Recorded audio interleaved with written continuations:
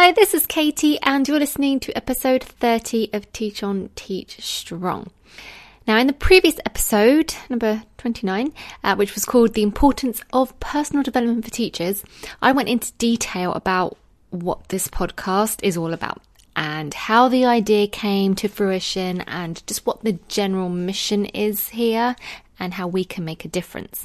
So if you want to know more about what you can get from this podcast and how you can get involved with this movement, make sure you check out that episode 29.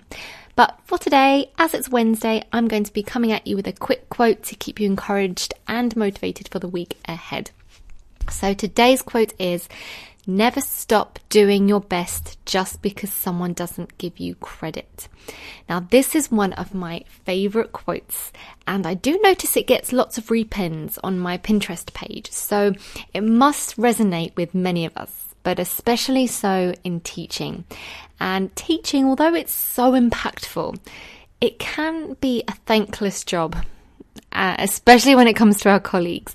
Often, not all the time, but sometimes we can be very fortunate to get positive feedback and confirmation from our students, which is amazing.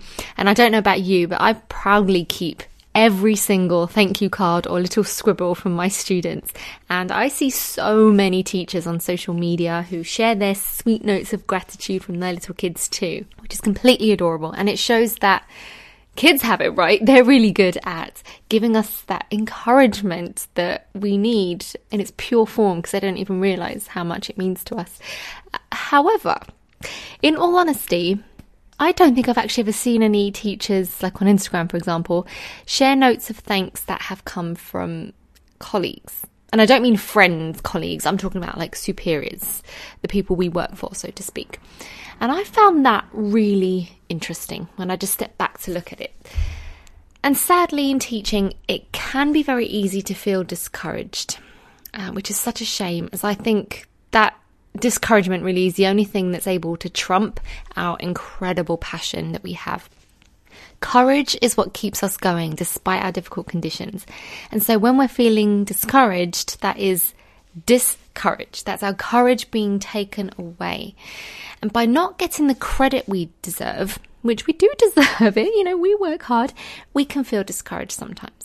Have you ever felt that? Have you ever noticed, especially even worse, or when someone takes the credit for your work? That, I'm sure you know what I mean and how I feel there. And you're not alone, because this happened to me too, numerous times. And I've talked before in previous episodes about an old manager of mine who was less than kind to me in my first few years of teaching.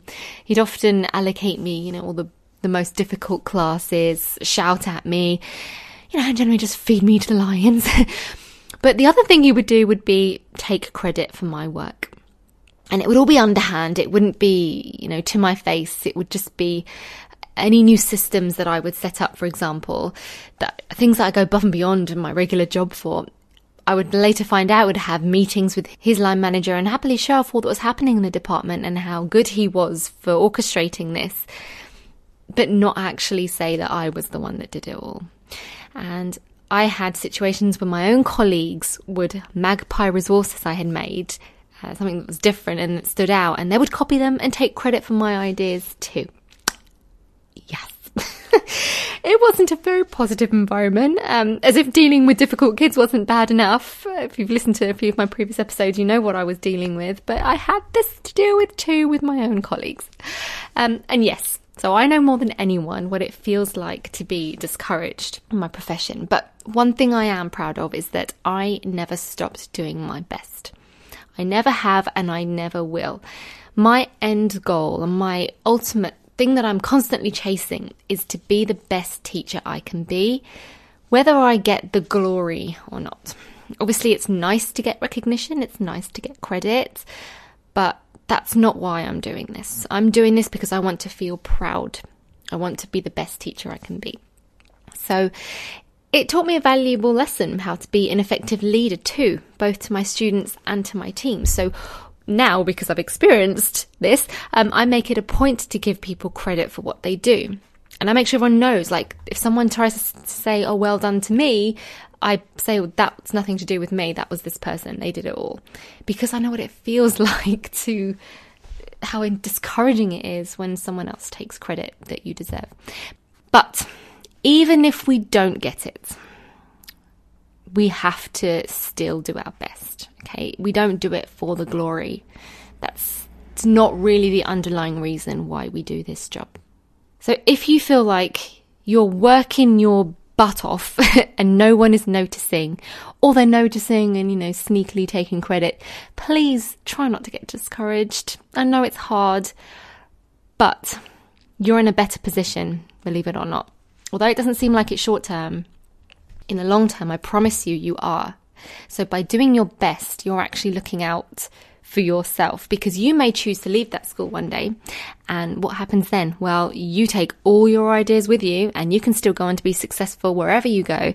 But what do the moochers end up with? They've not got ideas of their own because they keep stealing yours, right?